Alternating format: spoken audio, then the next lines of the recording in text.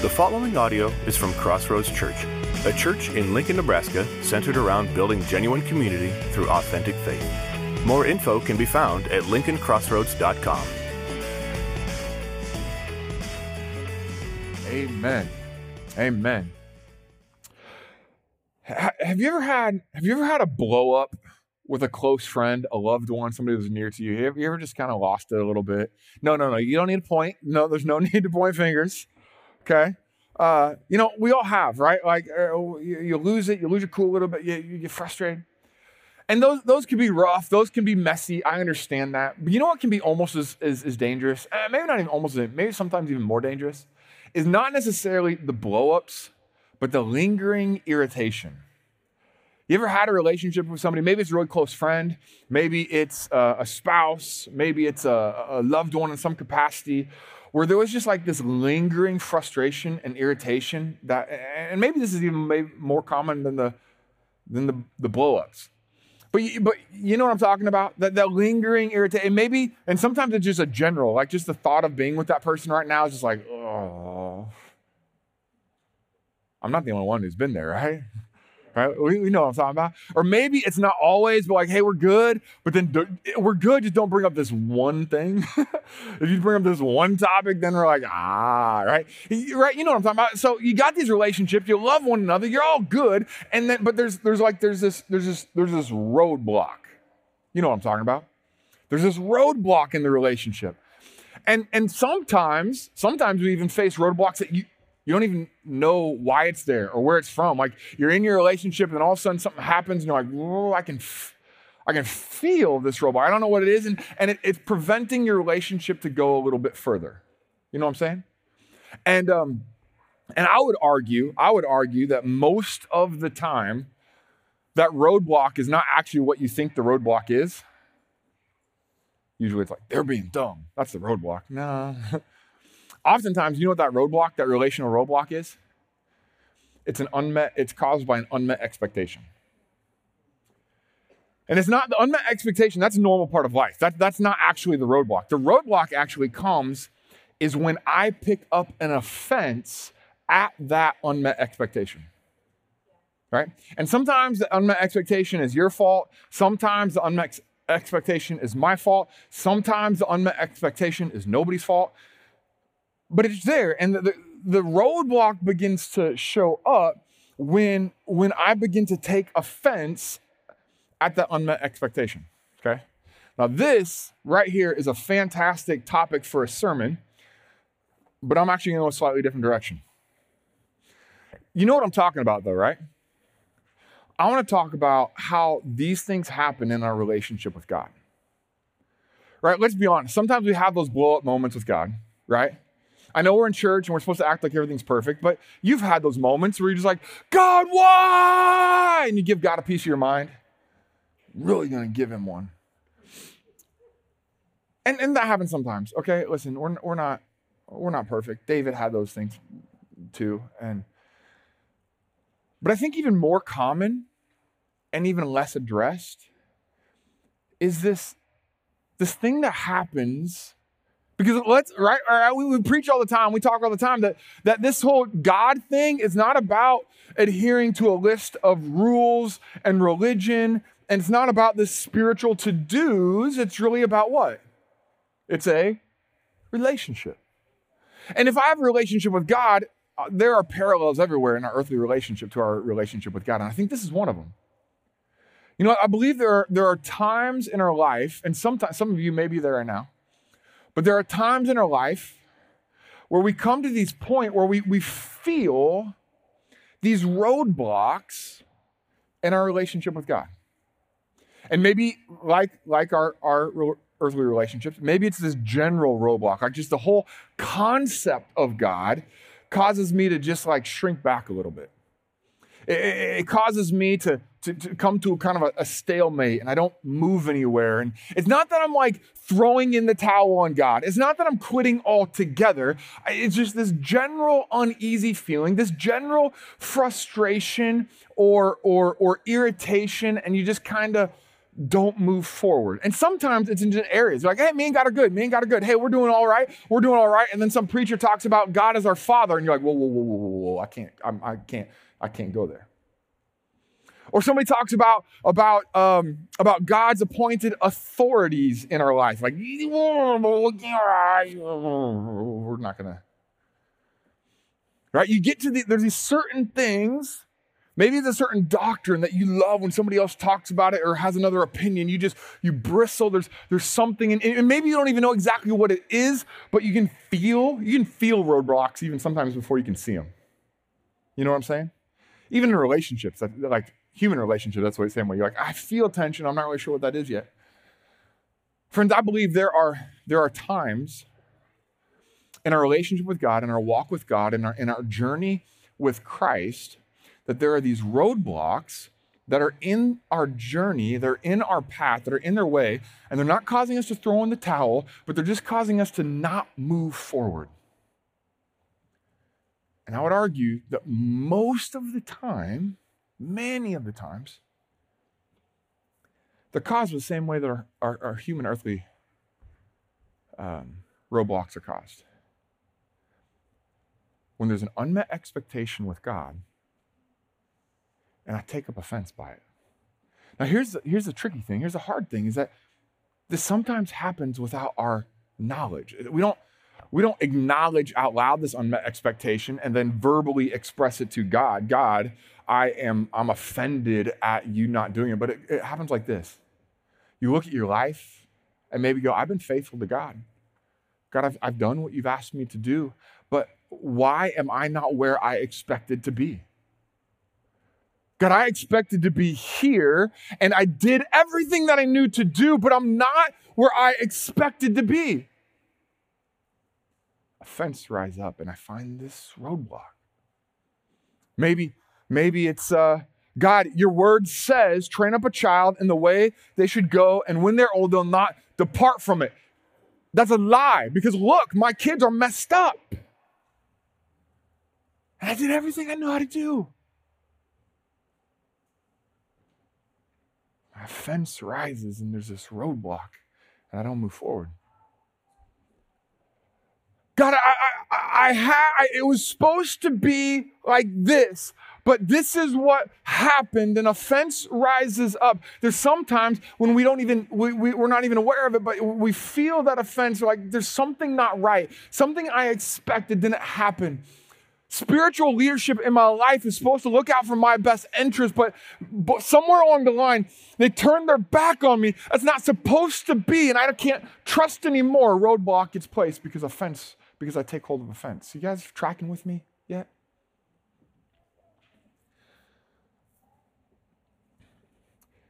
When we come to our text today, we come to a spot where Peter and John have the opportunity, they certainly face unmet expectation, and they have an opportunity to take up an offense, but they choose a different route. What I want to talk about today is praying through the roadblock. Now, honestly, even maybe the pre-point is that when we begin to sense, even if we can't put it into words, even if we can't consciously figure it out, when you begin to sense that uneasiness, whether it's with God in general or with a certain aspect of my spiritual life, when you begin to sense that uneasiness, that's usually a sign that you should probably lean into that and start asking questions. But how many of us know that when you have a roadblock in a relationship with a friend or a loved one, we know what we're supposed to do. We should, in that moment, do what? You should have a heart-to-heart, right? You should have a conversation. Because I don't know how many, I'll say it again and again, the large majority of the conflicts that we have with people are a misunderstanding or assuming wrong motives of somebody. And when you can see them in their face, not texting them, when you can see them in their face and you can say, hey, I'm sorry that I offended, I'm sorry about this, and you begin to listen to one another, you have a heart-to-heart, you have this conversation, a lot of this, you end up going, hey, man, it feels so good to talk about it. I love you, man. I love you. I give him a big hug and we're moving on, right? Sometimes there's issues that are bigger than that. And it requires multiple sit downs. It requires maybe some help of others, right?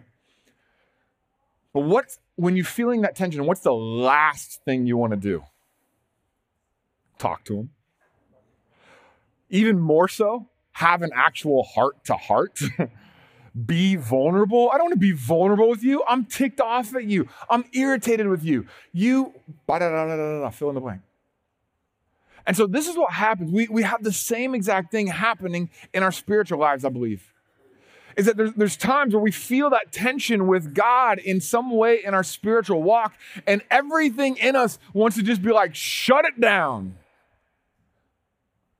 But what do we know we need to do? We need to go to God in prayer.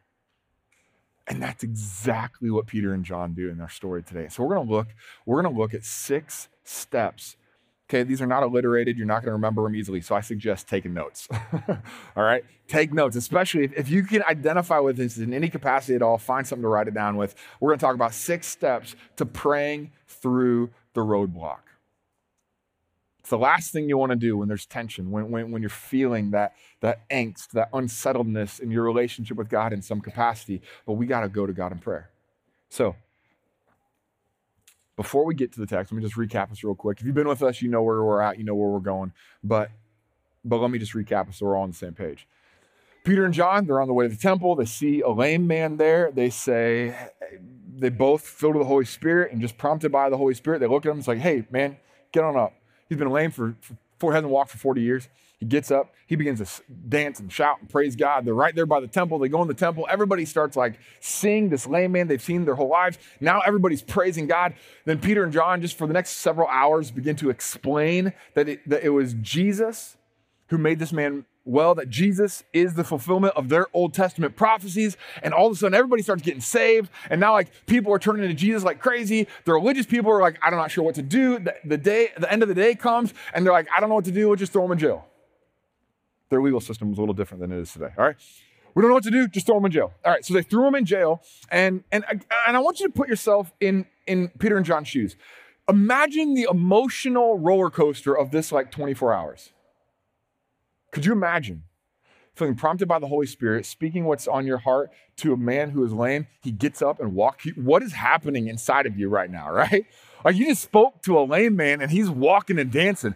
Woohoo, right? Like, we're excited. And then they go in and they start talking about Jesus. And rather than pushing back, like, the crowds begin to choose to follow Jesus. And you're like, yeah, this thing is awesome. I mean, could you imagine that? Think about it. All these people are giving their lives to Jesus. Boom. Then they're thrown in jail. What? Like, a man was healed? What? So they spend their night in jail. And guys, this is not like the county jail like we have in town, right? Like, this is rough. Well, the next morning they get up and they're brought before like the leading religious and political leaders of the nation. They're brought before them because they heard that something's going on. And then guess what? They're filled with the Holy Spirit and they're like, hey, what happened? And like courage just like boom, fills up within them. The Holy Spirit just comes over them and they begin to just like preach boldly. They're like, I'm sure the expectation is, man, when I preached out there, people got saved. I'm going to do it in here. The whole nation's going to be changed. All these leaders are going to be like, yeah, Jesus. And they're all, what? They're like, nah, it didn't happen. You know what happened? The most powerful people in their lives, in the nation, threatened them. And they weren't empty threats. They just spent the night in jail. And we don't know what the threats were. Imprisonment, beatings would have gone together. Quite possibly death. Sabotaging their business, I don't know. And listen, they didn't have, these are just middle-class guys. They didn't have giant savings accounts. The man was the breadwinner. The woman took care of the home. You do something to Peter, he had a wife, most likely kids. Like, I'll stand up for Jesus. I'll put my life on the line. He was putting his family's life on the line. If he goes to jail forever, what's his wife and kids going to do? Like, it was all out there. They're being threatened. They went from like singing and dancing in the streets because Jesus used them, or the Holy Spirit used them to heal somebody. People are getting saved like crazy. Now they go to jail. Then all of a sudden they swell up with courage and faith, and they preach the gospel. And now they're threatened and kicked out of the place. The only reason they're not in jail in that moment right now is because politically the leaders were afraid of the influence of the people. They wanted to stay in good standing with people. As soon as the people changed their opinion, they knew they'd be in jail. So now, this is where Acts chapter 4, verse 23 picks up. And what we're going to find in this moment is what do Peter and John do with their unmet expectation? They healed a lame man, demonstrated the power of God publicly. They'd clearly described Jesus. People are getting saved, yes, but now this is not what they bargained for. Like, how in the world are they opposing? Like, what? I just did what you wanted me to do, and now they're threatening me and my family. That's not how this is supposed to work. So what do? 6 steps of praying through the roadblock. Let's start in verse 23. Acts 4:23. It says, on their release, so just getting out of jail, Peter and John went back to their own people and reported all that the chief priests and the elders had said to them. I'm sure the reports had already gone out about the lame man walking and all that kind of stuff. It says, when they heard this, they raised their voices together in prayer to God. And we're going to talk about 6 steps to praying through the roadblock. Steps 2 through 5 are all about the prayer itself. How do we pray this? But step 1 is kind of preparing for it. And that's this. 1, we have got to invite others into the process. We live in a very individualistic society. That Jesus died for me, for God so loved me that he gave his one and only son. And that is so true. If you were the only one that needed forgiveness of sins, I believe God would have died for you. Thing is, he didn't. He died for all of us. And he invited us into a family. And we have this tendency to be like this Lone Ranger Christians, right? We all like to say that we need each other, but I don't want to inconvenience. I don't want to put that on somebody else. Think about it. Peter and John could have come back into the church and just been like, you know what? This is not their weight to carry. I don't want to put this on them. There's no reason that they need to carry the weightiness of these threats. No, we can just keep this amongst ourselves. We'll pray. We'll be prayer partners. No, they came into the church and said, guys, here's what we're facing. Let's pray.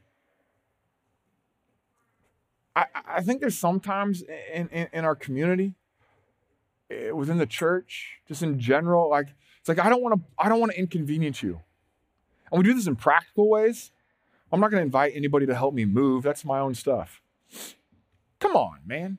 If you knew somebody else was moving, wouldn't you not that you'd want to, but wouldn't you be willing to go serve where there's a need? Of course. So why would you deprive me of the opportunity to serve you? Right? And we do this all the time. Like, I don't want to inconvenience you. I would serve you in a second. And it's just, somebody's got to start by saying, somebody's got to make the first move. And not just in this helping people move thing, but in sharing our burdens with one another. Like, when was the last time you're like, hey, friend, I got to pray through this thing. I'm kind of afraid. I'm kind of concerned about some things in my life. There's this thing that I'm praying through, that if there's something that I don't understand, like I don't expect you to fix me, but can you pray with me? So that's what they did. They brought their unmet expectations to the church. You're like, guys, I thought Jesus was going to blow up here and things have been going well, but now all of a sudden we're going to jail.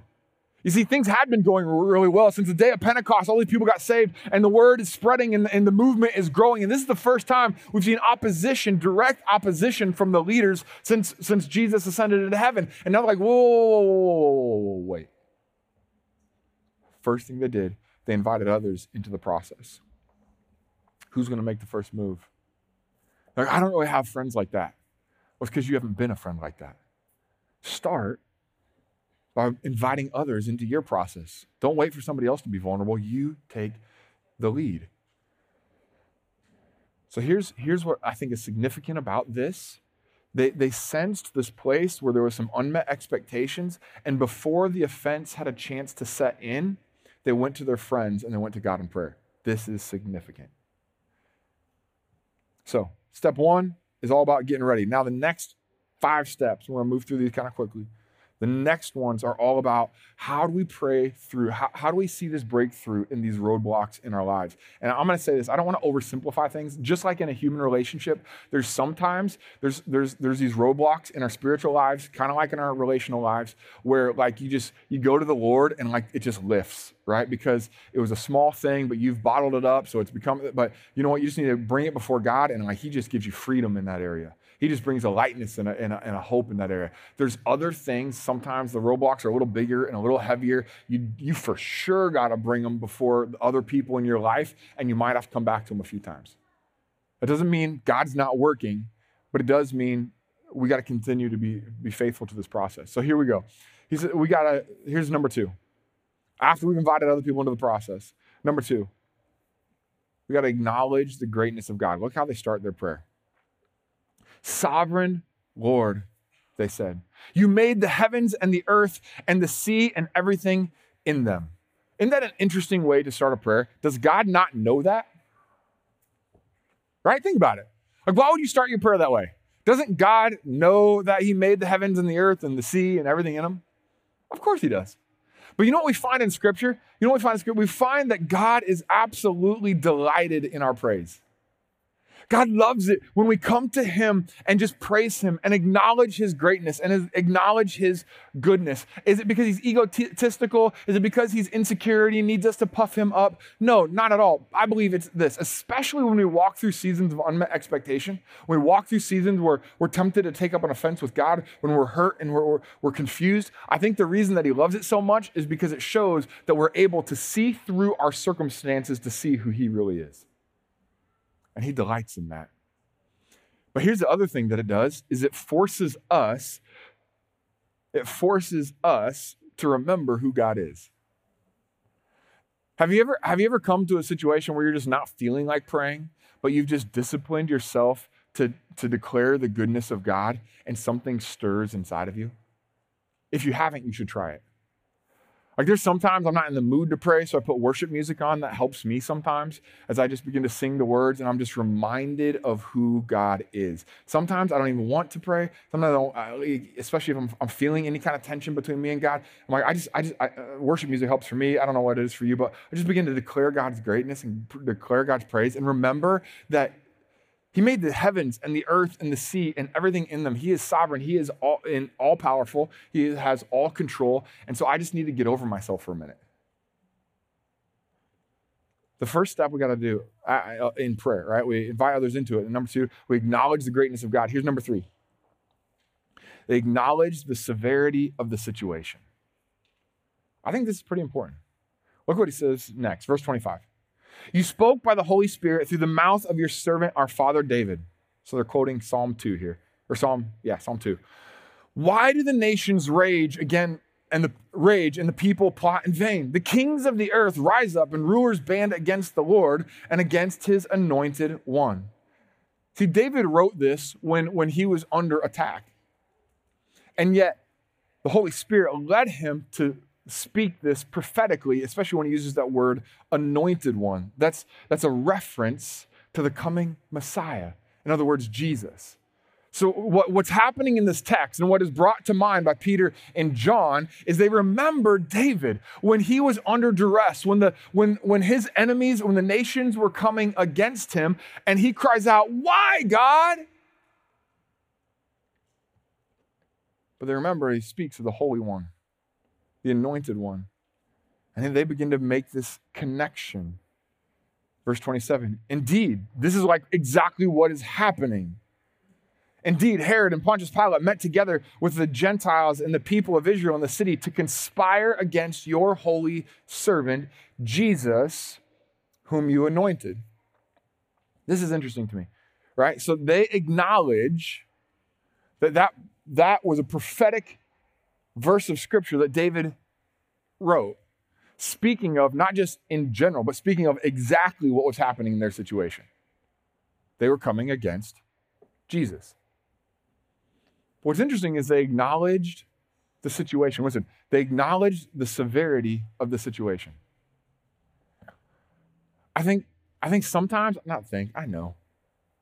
Sometimes I think we think as Christians, we have to pretend that everything is okay. Like, because God is good, I got to pretend that life never hurts. I have to pretend that I'm never afraid. If I'm going to be a good Christian, I got to put my good Christian face on and pretend that I never face any kind of opposition whatsoever. Because what would people think, or what would my testimony be if I actually acknowledged that I'm human? And we try to pretend. Listen, if you want to see breakthrough in the roadblocks of your life, you can't pretend that they're not there. And here Peter and John, they come to their friends and they're like, don't worry. It's not as bad as it sounds. And actually, praise God, we're doing just fine. No, they just got their lives and livelihoods threatened. And they came back and said, guys, this is real. Like they're not messing around. They threw us in jail and then they threatened to do much worse. Guys, this is a little bit scary. This is a little bit concerning to me. And so somewhere along the lines, though, we've got this idea that if we're to be good Christians, then we need to be perfect all the time. That we can't face any setbacks and we can't be frazzled in the least bit. Listen, God would rather you come to him unholy and honest than holy and fake. Right? And so here in the middle of this prayer, this praying through these roadblocks that they're facing that are very real. They don't say, in the name of Jesus, there's nothing against me. They said, in the name of Jesus, they're coming hard. But here's where we gotta lean in. Step 2. We got to acknowledge the greatness of God. Okay? And then we acknowledge the severity of our situation. Listen, doing one or the other does not negate each other, right? When I say, God, you're good, God, you're great, you are the maker of the heavens of the earth, and then you say, God, they're coming at me and I'm a little bit afraid. God, I don't understand what's going on. God, there's these wounds in my past that are not yet healed and I don't know what to do with them. God, there's this tension here and I don't know how to handle. To be able to say, come back and say, God, you're great, doesn't negate one or the other. Does that make sense? Both can be true at the same time. So here's what we got to do. We got to go to start with acknowledging the greatness of God. And then we go and acknowledge the severity of our situation. But then sometimes we got to double back. Because now we've got to learn how to filter the severity of our situation through the greatness of God. Can I see the severity of my situation through the lens of God's greatness? And sometimes we just, boom, okay, God, I you know what? I see you. I see you. And I can just trust Jesus right away. But sometimes we got to circle back and forth, right? God, you're great. Oh my goodness. But this is so real. Whew. But God, your greatness. Oh, but this is still real. But God, your greatness. And sometimes we find ourselves like you ever find yourself in that loop? Just like spinning and spinning and spinning and spinning. You've been there? Then we got to take a step. Now we got to take a leap. Now we got to step, take the next step. And that's step 4. We got to take that next step to put your trust in God. You see, if the goal is to see my situation through the lens of God's greatness, sometimes I struggle to do that. And that's when I just gotta trust. Right? I think it's interesting. Like, so they quote a verse in their prayer, Psalms 2, verses 1 and 2, and David saying, "Why, God?" And then they're like, "Hey, this is what's happening now." But listen, they have a different perspective. They didn't say, "Why, God?" They read this and they saw something totally different. They had a completely different attitude. Look at the next verse. Look at verse 28. right? Well, let me back up. 27. 27 says, indeed, Herod and Pontius Pilate met together with the Gentiles and the people of Israel in this city to conspire against your holy servant Jesus, whom you anointed. They did what your power and will had decided beforehand should happen. I believe this is the most powerful verse in this text and the hardest one to wrestle with. They looked at this and they're like, well, I guess if David said it was going to happen, and I believe, God, that you're sovereign and in control, I guess that I should expect, God, that what you said was going to happen is going to happen. And that in somehow and some way, you have a plan for it. Guys, listen. They did what your power and will had decided beforehand should happen. They just threw us in jail and threatened our lives. Apparently, God, that's within your will. That challenges some of our theology, doesn't it? But before we start going down that too far, let me remind you of what Peter later said. Sometime after this story, Peter is writing a message. He's writing a letter to the believers around the known world at the time, and he writes this. He says, dear friends, do not be surprised at the fiery ordeal that has come on you to test you, as though something strange were happening to you. Don't be surprised. Don't be surprised. How could he say that? And he wasn't downplaying it. He called it like it is. This fiery ordeal. It's bad. It's really bad. But it's not strange. How could he say that? It's because he sat with Jesus right before Jesus was executed. He sat in a room with Jesus. And Jesus said these words, in this world you will have trouble, but take heart, I've overcome the world. He didn't say, in this world, I'm going to give you a cushy, smooth ride. He said, in this world, you're going to hurt. You're going to suffer. It's going to be hard. But I've overcome the world. And so then Peter then writes to the rest of the church, says, hey, don't be surprised when what Jesus said is going to happen actually happens. And that's where Peter and John and the church went with this prayer. They're like, well, God, you said this is going to happen. So, this thing is hard, but I'm going to trust you. Sometimes it just comes down to, do you trust him? Can you trust him? Well, here's the problem. No. There's a lot of problems. Here's where it gets real tricky, right? Is we have this thing where we really, really, really want to be in control, and we really want to know why. Do we not? Right? It's okay. You don't feel guilty about that. I do too. Like, I want to be in control of the situation. I want to be able to find the reason why things are happening. And here's how it tends to play out. And especially for those of us in the U.S., we live in a land of opportunity. We live in relative comfort, and relative is just a way to soften that, but we live into a lot of comfort, actually. And we live in this world where we can have what we want when we want it, and we get very, very conditioned to that. And so we don't have a lot of practice. We just got to understand, it's not like I'm a product of my culture as well, right? Like, I don't have a lot of practice in being in situations where I actually have zero control and influence and have no idea why what is happening is happening. I just don't have a lot of experience in that. I usually can have some kind of opportunity, some kind of influence. I can leverage something. I can pull myself up by my bootstraps. I can work really hard. I can control a situation. And so what tends to happen in our spiritual lives, these values get brought into there, and you're like, I don't have to have full control. I know God's in full control, but as long as I can have some info, as long as I can pray for wisdom to make the right decisions in this situation, what that really tells me is I have a little bit of control in this.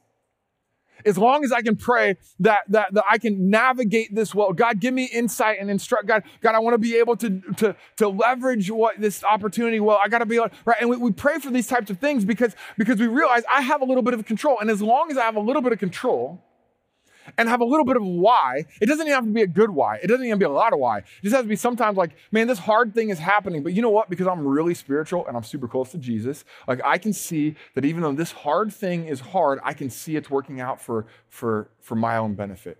I see that God's strengthening me in that. But friends, there are sometimes we walk through things that we can't see the answer why. There are times that we'll go through things where you are 100% helpless to change a matter. Your fate and the outcome of the scenario has nothing to do with you, and you have no control, and you have no influence. And there's no justifiable reason why the hurt has taken place.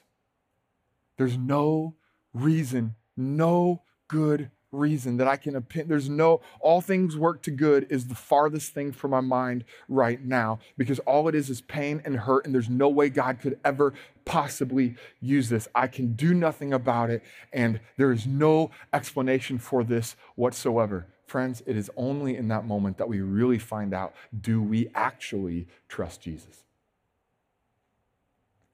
We love our control. We love to have the answer to why so badly because we're so accustomed to that. We've been so normalized by having at least a little bit of say in what happens to us that when we find ourselves in this spot, like Peter and John, like there's no conceivable good out of being beaten because I love Jesus. There's no possible good about me being arrested and my kids going hungry because I said that Jesus healed this guy. There's no good that could come from it, and there's nothing I can do from it. It's in that moment, friends, it's in that moment that the question is going to be made, do you trust Jesus? Right? I acknowledge the greatness of God. I acknowledge the severity of my situation. But when we find ourselves in a place where I'm like, I can't see it, I can't control it, there's nothing I can do about it, friends, it's time to trust Jesus.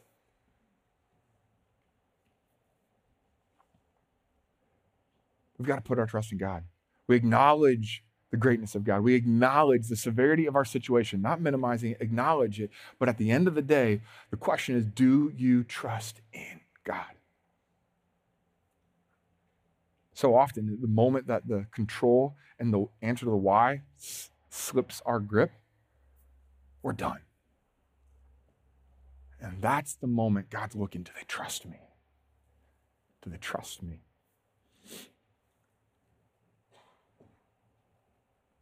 They did what your power and will had decided beforehand should happen. Why did he decide that? God only knows. But they trusted. Number 5, and put your focus on his mission. I love this verse. This next verse right here, I gotta be careful. I could preach a whole sermon on this, so I'm gonna be careful. Put your focus on his mission. Verse 29. Now, Lord, this is the first thing they've asked for. Notice this. They've acknowledged the greatness of God. They've acknowledged the severity of their situation. They declared their trust in him. Now, this is the first thing they ask for. Number 5, fifth step to praying through the breakthrough. Now, Lord, consider their threats and enable your servants to speak your word with great boldness. You know, in order to really appreciate this prayer, I think we do have to put ourselves in their situation.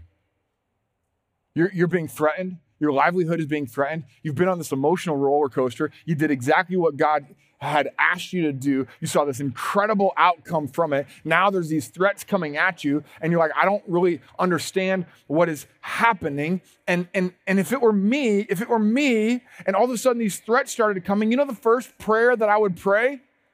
It would sound something like this. God, keep me safe.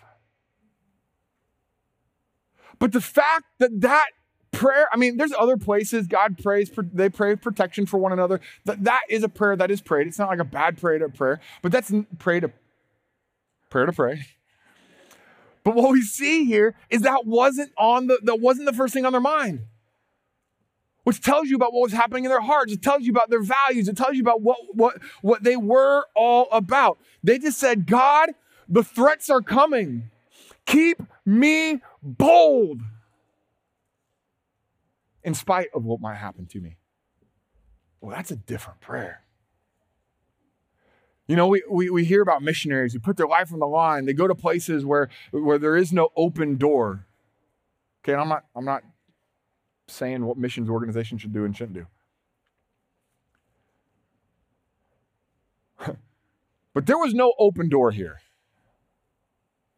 See, we filter so much of our Christian idea from a place of safety if we're not careful. Like an open door means it's safe to go through. Sometimes God just calls us to go through shut doors. Sometimes God calls, and we get this idea that like God would never put me in harm's way. And it seems like a safe conclusion, right? God loves me. He's a father. I don't want to put my children in harm's way. So God wouldn't want to put me in harm's way. Well, maybe kind of dangerous, right? Like if he wants me to learn how to ride a bike, he'd take the training wheels off and maybe I might bruise my knee, but he wouldn't really put me in harm's way. Like I want to hang my kids over the Grand Canyon just for fun, right? God's not going to put me in harm's way.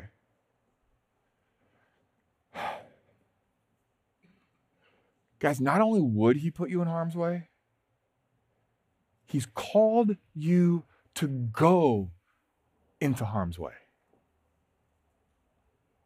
Like he's commanded us to go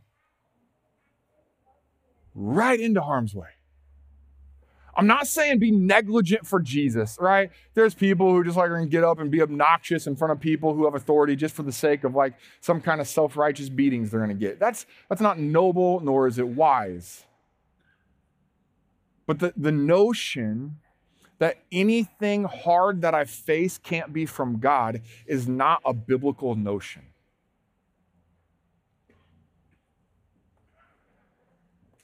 The threats came.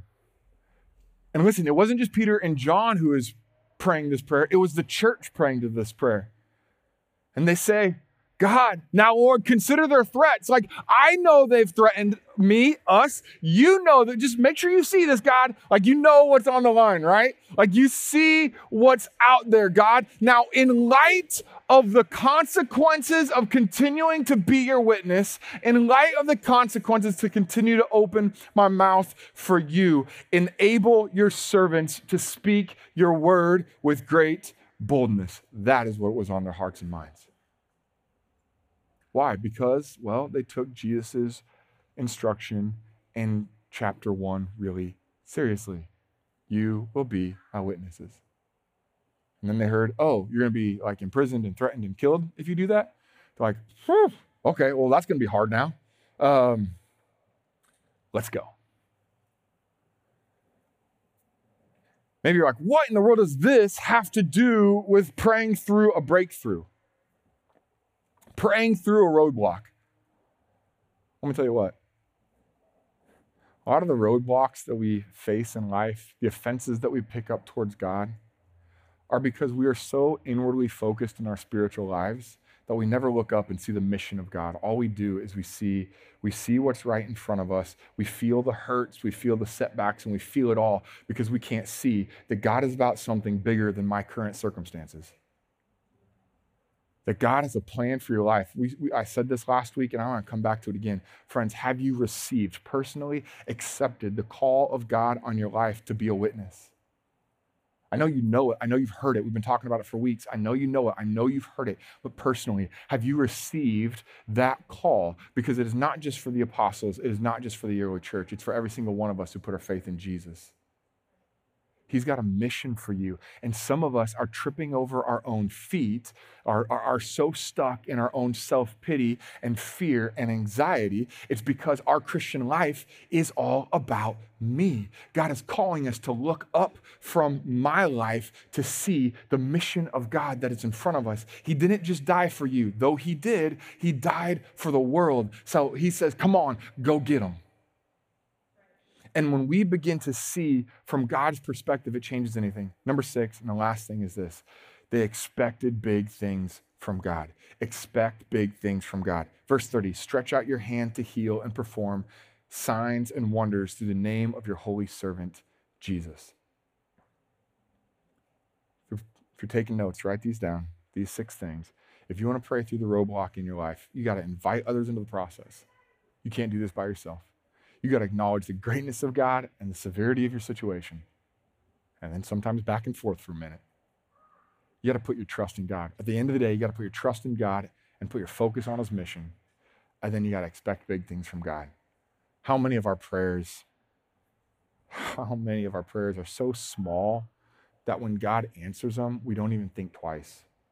I believe a lot of the times we don't have a whole lot of great testimonies is because we're praying such small prayers that it seems insignificant when God answers it. But when was the last time you prayed a prayer like that? God, I want to see miracles. God, I want you to move in a way that, like, if nothing else happens, this will not take place. God, I want to see you do what nobody else can do. When was the last time you prayed a prayer that if it didn't come true, like it's a wish? Like if God didn't move, like you'd almost feel silly. But you're like, well, wait a second, isn't this offense and aren't these roadblocks caused by unmet expectations? No, if you think that, you missed it. They don't come from unmet expectations. Unmet expectations are a part of life. They come from taking hold of an offense that is often connected to an unmet expectation. You see, but Peter and John were like, no, there's no way for that. There's no room for that. I'm going to invite my friends into this. I'm hurting right now. I'm confused right now. I don't understand it right now. I'm going to invite my friends into this, and we're going to pray. We're going to acknowledge the greatness of God. We're going to acknowledge this is a nasty situation. We are going to put our trust in him, our focus on his mission. We're going to ask for big things. There's no room for offense to rise up in my heart. And guess what, friends? The kingdom of God continued to grow. See, we need to be the type of people that there is no room for offense to take root in our hearts, in our relationships with one another, but also in our relationships with God. But are we willing to walk through the process? Because once that unmet expectation comes, the common response is, let me just back up from people, let me back up from God. Friends, let's lean in.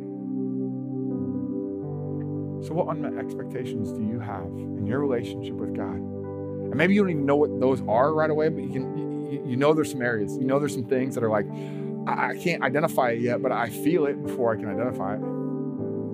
Would you take these steps? And would you just systematically walk them out? And there's some of these things, friends, there's some of these things that you're going to find just freedom, just released in your life instantly. Some of them you might have to work through for a little bit.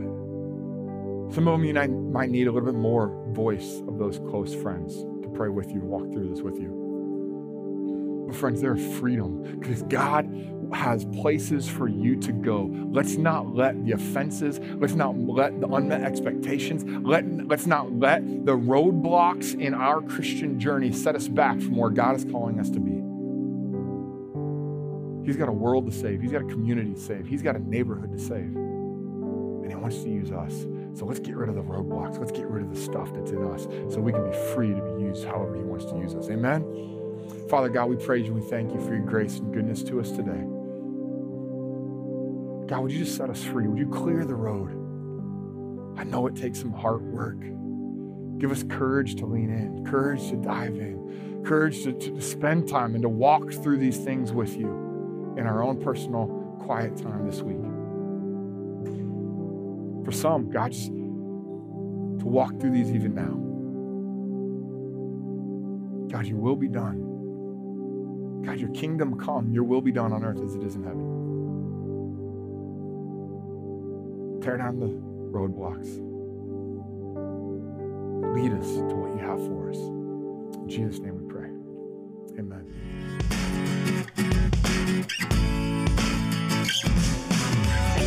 Thank you for listening to this audio from Crossroads Church. Feel free to share this audio with others, but please do not alter or edit the content in any way. For more information about Crossroads, please visit lincolncrossroads.com.